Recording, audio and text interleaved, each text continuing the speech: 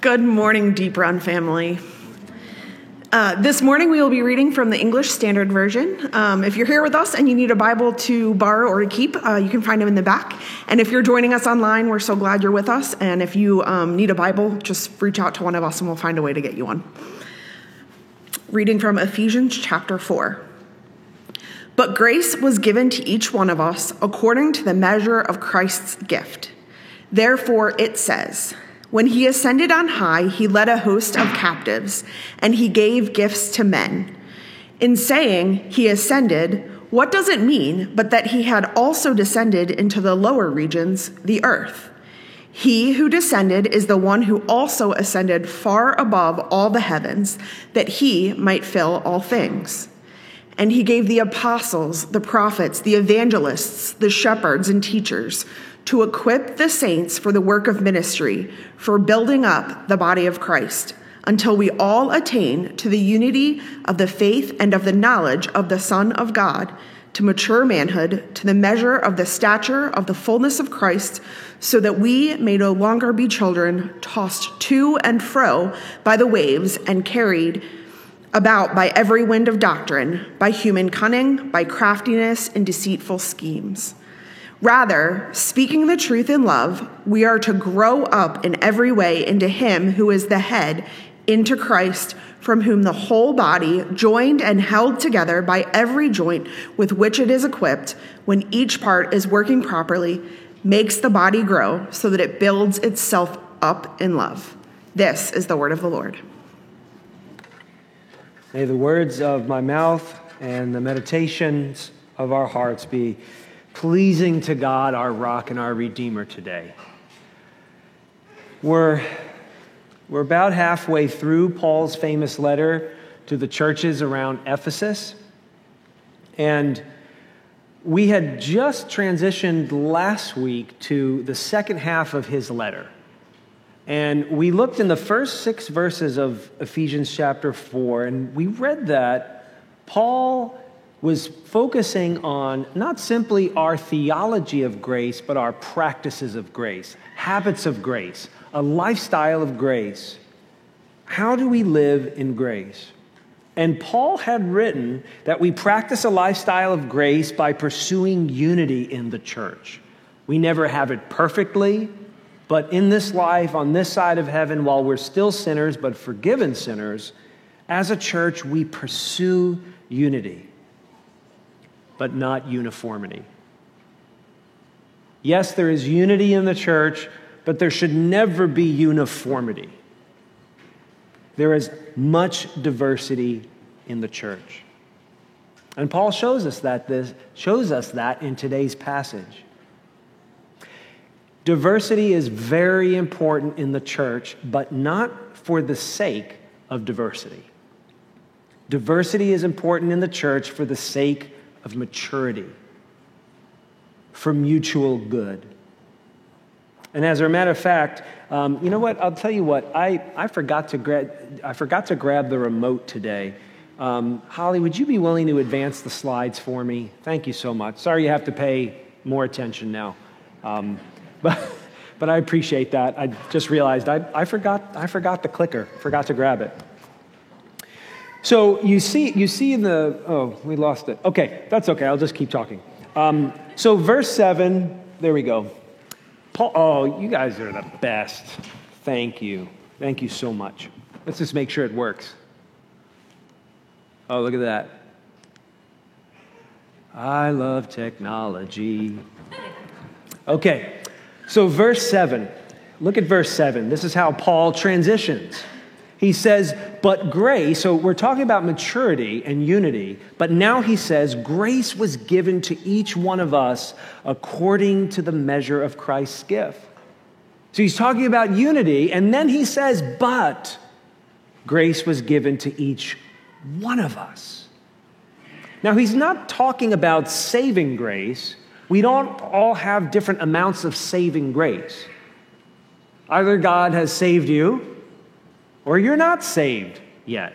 We don't have different amounts of saving grace. He's talking about the distribution of God's gracious generosity in diverse types of spiritual gifts and talents and roles that are represented in a healthy church. I love all of my children equally, all 6 of them. But on Christmas morning, they all get different gifts. They'd all be very disappointed if the same 6 gifts were given to those 6 kids. There are different types of gifts given by our same spiritual Father to very different types of people. God's children each steward different gifts and different roles. So I want to ask you a very pointed question. What are you doing in the church's life? Whether you're a part of our church here or whether you're online, you happen to find us by Googling us, whether you're with us and visiting, and we're so glad that you're here and you're going to head back to some other place, to your home church, whatever the case may be, I want to ask you a personal question. What are you doing in the church's life? Why are you among us? Is it mostly to take, or is it also to give? Is it just to experience worship, or is it also to mature? And look, if you're not sure, that's okay. We're all a work in progress. But if you have been saved by grace, you must grow up in grace. If you've been saved by the Lord Jesus Christ, you must grow up. As Chrissy said to the kids, you must grow up practically as a disciple of Jesus Christ. And we're going to talk about how the early church matured. And we're going to talk about how we today must mature. And we're going to talk about even how Jesus Christ, the Son of God, matured. That may not seem obvious to you, but we'll get to it. How the early church matured, how we mature today, and even how Jesus Christ matured. So in these verses, Paul basically gave the Ephesians a sort of blueprint. I'll use that word loosely, but it's sort of a blueprint for how the early church would mature in the first couple of centuries. And he actually quotes King David. He quotes Psalm 68. There we go. He quotes Psalm 68, specifically verse 18, where it says, when God ascended on high, this is a paraphrase, when God ascended on high, he gave gifts to men. In Psalm 68, David had pictured God as a conquering king, ascending his throne in victory, taking the spoils from all of his defeated enemies and giving the spoils to his beloved subjects as gifts. So he takes the spoils from the enemy and he gifts them to his loyal, beloved subjects. And David pictures God as a conquering king going into Jerusalem. Now, I don't know if you noticed this, but Paul slightly altered David's words here. And so there's been a lot of scholarly debate over why Paul did that. A couple of words are shifted and changed. But the meaning of what Paul is doing here is clear. We don't know why he changed the wording, but the meaning, his intent is very obvious. Jesus Christ conquered sin and death and Satan. Jesus is the conquering king. He ascends into heaven and is seated at the right hand of God the Father, and he's given out gifts. Jesus is a conquering king. He rose from the dead. He ascended to the right hand of God the Father, and he's given out gifts to all of his people. That's what Paul is saying. And Peter, the Apostle Peter, said something similar on the day of Pentecost when the Holy Spirit gave birth to the church in Acts chapter 2. Peter had said, because everybody was wondering why everybody was speaking in tongues and prophesying. I'm not sure why there's a delay. Is that thing, it's plugged in, right? Maybe put it on, is it on the side of the computer facing me? If you unplug the dongle and plug it into the laptop on this side, and there'll be less interference. Sorry, guys. You get to see how the sausage is made today. Anyway, the Apostle Peter, while trying to explain what was going on the day of Pentecost as the Holy Spirit was moving in power in public amongst Christians, Peter said, being therefore exalted at the right hand of God and having received from the Father the promise of the Holy Spirit, Jesus has poured out this that you yourselves are seeing and hearing. Christ had ascended to heaven. He had sent his Holy Spirit to the church, and the Holy Spirit would spread the good news about Jesus. Now, how would the Holy Spirit do that? How would the Holy Spirit tell the world about Jesus and spread the news of the gospel from nation to nation, from continent to continent? Paul tells us in today's passage.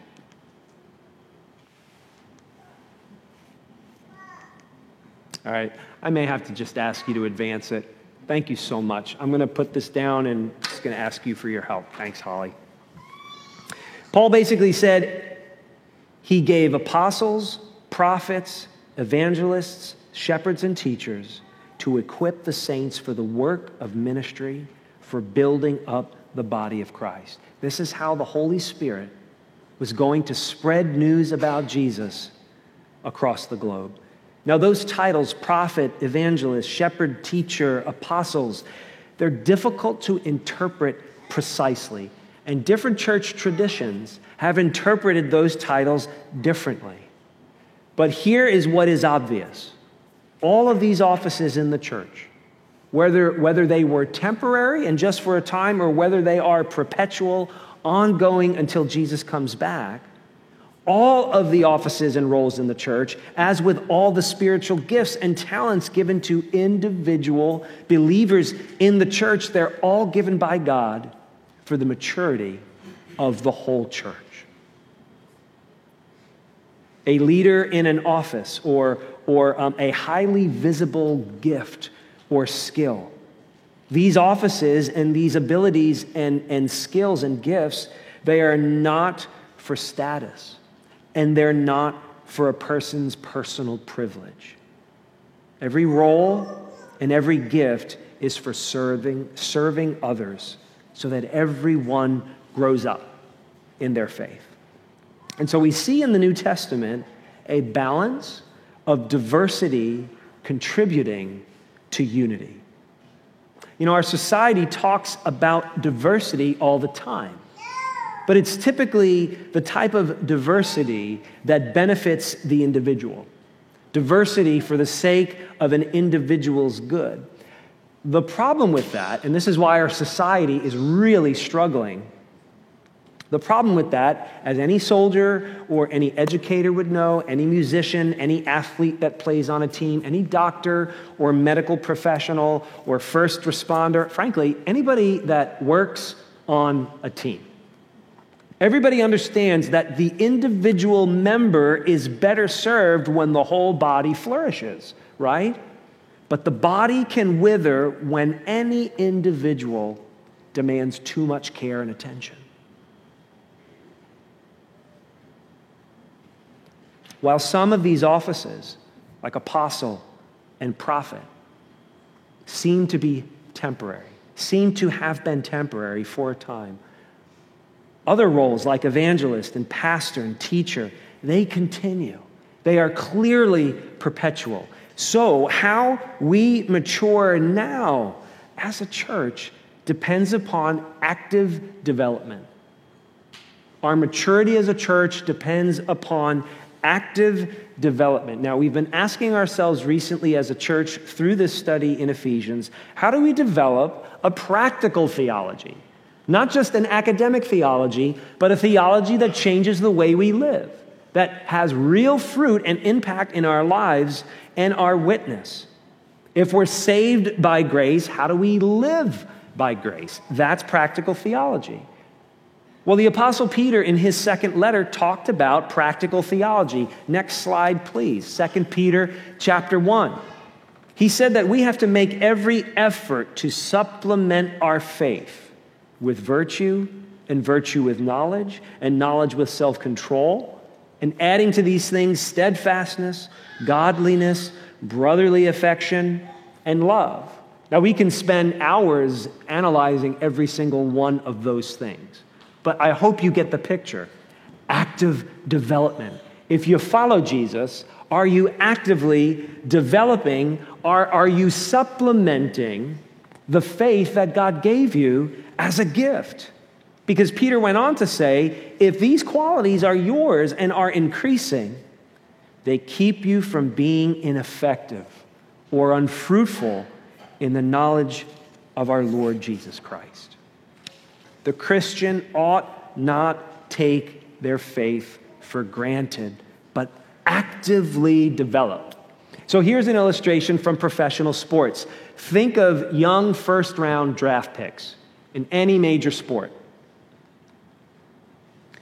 Think of how these teenagers are the most talented athletes in the world at their age, for their age. They have natural ability, they have physical dominance, their competitive instincts are off the charts. Many of them have highly supportive parents. Some of them have highly supportive coaches. All of that is there. It's all in place, but it's only there as potential. So much more has to happen beyond being drafted by a professional sports team for that young athlete to develop as a professional athlete, to ever make it and stay in the pros, and maybe even to become great. Other factors are really important. For instance, what team drafts the young person? Who's the coach of that team? Does the coach believe in developing young talent? Who are the veteran athletes on that team? Are they people that are willing to come alongside of a rookie and help them and befriend them? Or are they prima donnas and selfish and egotistical and still want all the glory for themselves? All of these factors are important. Is the young draft pick teachable? Is the young draft pick resilient and able to adapt in all sorts of circumstances? All of that determines whether a young draft pick stays in the pros and develops as a consistent professional athlete and maybe even becomes great someday. So, Paul asserts that Christ's intention for his church is that we each all develop until, next slide please, verse 13, until we all attain to the unity of the faith and the knowledge of the Son of God, to mature manhood, to the measure of the stature of the fullness of Christ. It's another one of those amazing statements that Paul writes that makes you dizzy. But the point is, add to our faith, supplement the gift that God gave us with good choices, with consistency, in unity, employing the gifts that God's given each of us, employing the roles that he's called each of us to until we mature to full personhood. So submit yourself, if you're a follower of Jesus, submit yourself to him for the employment of your gifts and talents and skills and learned experiences for the church's good. You each have to ask yourself, are we each maturing in the grace of God? Am I maturing in the grace of God? And am I contributing to our maturity? Are you maturing in the grace of God? And are you contributing to our maturity? I need you to contribute to I'm telling you as a pastor, I need you to use your gifts so that I can mature. Just as I need to use mine to help you mature. If the answer is no, you have to ask yourself why. If you're not maturing in grace, or if you are not helping us mature in grace, I encourage you to ask why. You may have to examine whether that's because of your background or because of your personal choices. Here's what I mean. If you've never participated in church before, in any church before, if you're new to Christianity, or at least you're new to a church environment and a church culture, it could just be that you didn't know. You didn't know that we're all supposed to participate. Maybe your church background, maybe you were religious growing up, but your church background did not emphasize the unity of the church and the employment of skills and gifts from every believer for the unity and blessing of the church. That's possible. Well, we're very patient. It's okay. Like we'll be very patient with you, and we're eager for you to discover how Jesus has called you to contribute, because he has. He's called you to contribute. He's given you abilities. He may call you to some role or office that right now you wouldn't believe it if he told you. That happened for me for years. Pastor, absolutely not. That is the lamest career choice I had ever heard of. It was like 5 or 6 years, and finally I was like, oh, like this is, the Lord's been like slowly, patiently trying to get me to see that this thing that I thought was lame is actually what he's asking me to do with most of my life. We'll be patient too. The Lord has something for you. You need to discover what that is and contribute so that you and we can all mature. But maybe it's not your background. Maybe it's your personal choices. Maybe you're not new to the church. Maybe you're not new to the concept of the life of a church. And maybe for you, you know better.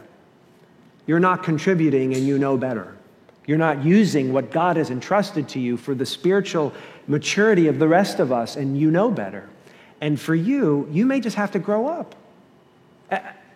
I don't mean that in an insulting way. Paul said it. He uses the words grow up, so don't take it from me.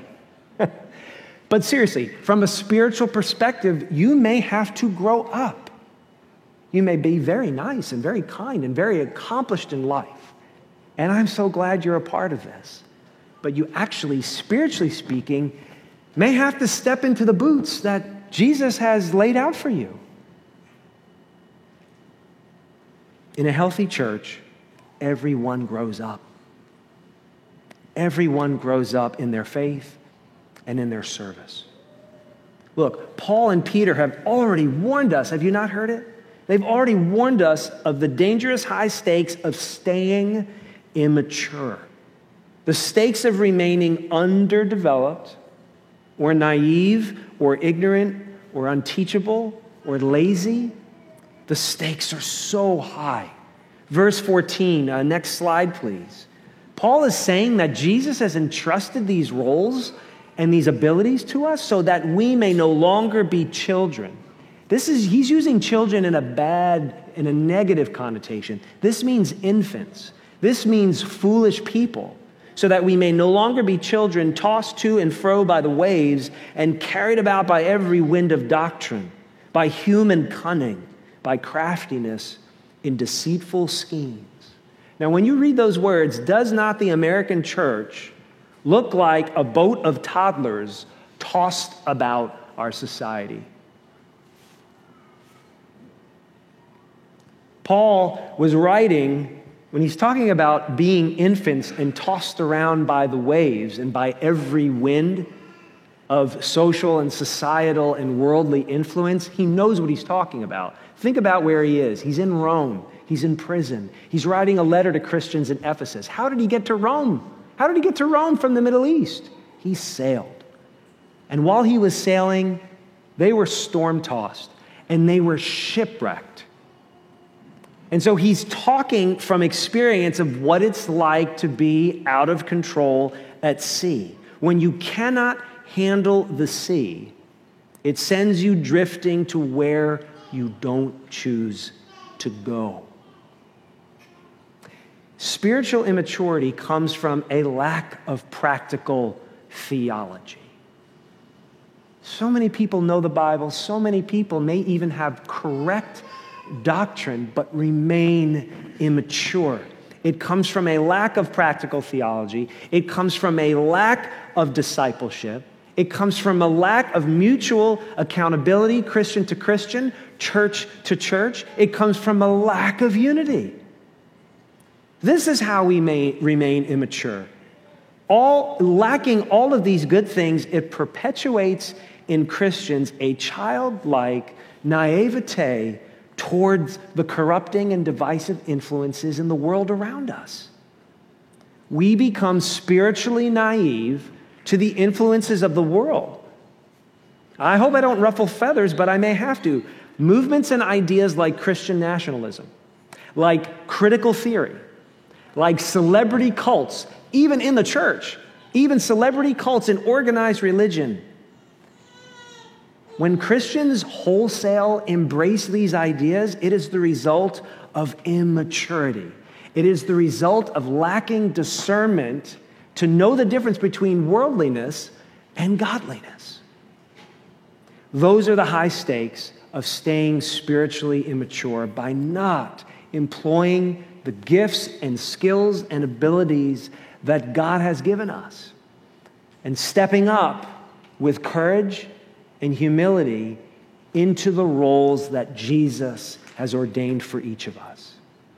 We have to grow up in our faith. And for each of you, it's going to look different. For some of you, practically, it just means trusting Him and joining a community group or volunteering in a practical way.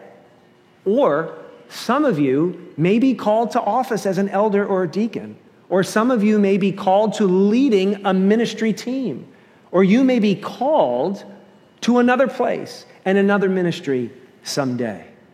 But we have to grow up in our faith. Paul goes on, next slide please, the last two verses. Rather, speaking the truth in love, we are to grow up in every way into Him who is the head, into Christ, from whom the whole body, joined and held together by every joint with which it is equipped, when each part is working properly, makes the body grow so that it builds itself up in love. Do you see that phrase? God has saved us by His grace. That was all Him. It wasn't us. But now He expects us to grow ourselves up as a church. He's not gonna do it all for us. We have to grow up because of the grace that He has given to us. We have to grow up because even God's Son grew up. Now here it is. According to Luke's gospel, next slide please, we're told that the boy Jesus, listen to this, Jesus increased in wisdom and in stature and in favor with God and man. And that maturing, it was not just biological, right? He didn't just get bigger and stronger and heavier and more coordinated. And it wasn't just social. It's not just that he was a good little boy and became a respectful teenager and carpenter and citizen. It's also spiritual. You know how we know that? Next slide, please. Hebrews chapter 5, where we're told, although he was a son, he learned obedience through what he suffered. Through what he suffered. And being made perfect, he became the source of eternal salvation to all who obey him. Can you believe that? The Son of God, eternally perfect Son of God, attained human maturity through his suffering. And he said, no servant is greater than their master. That is how we ultimately mature. Through suffering. It doesn't have to be the worst type of suffering.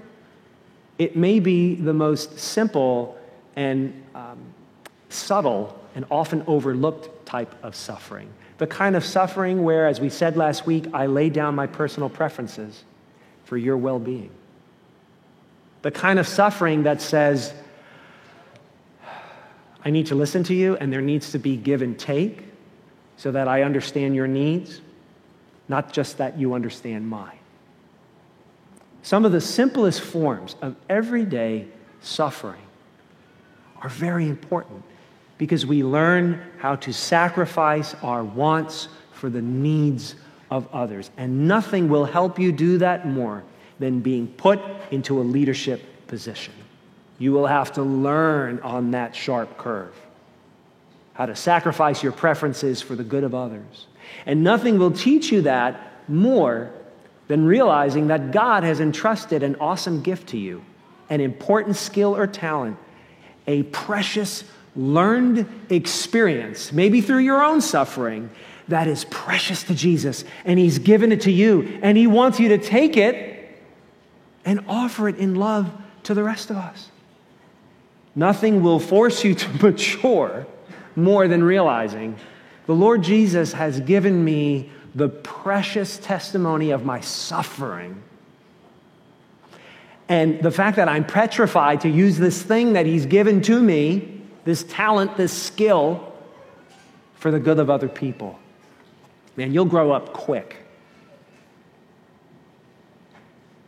So Jesus, although he was the Son of God, attained human maturity through his suffering by pouring himself out for the good of his church, for whom he died. So every healthy church, every true believer learns how to do the same.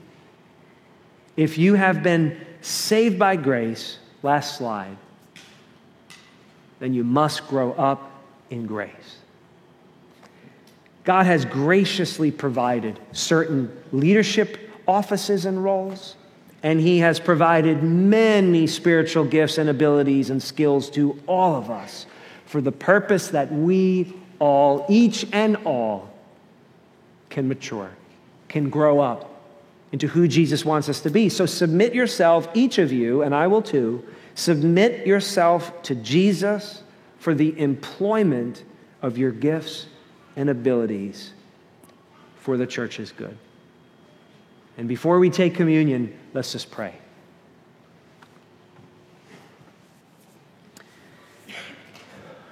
Oh, Father, it's a sobering thing that you have specifically prepared good works for us to do, as Paul said back in chapter 2. It's intimidating, and Father, we're not up to this.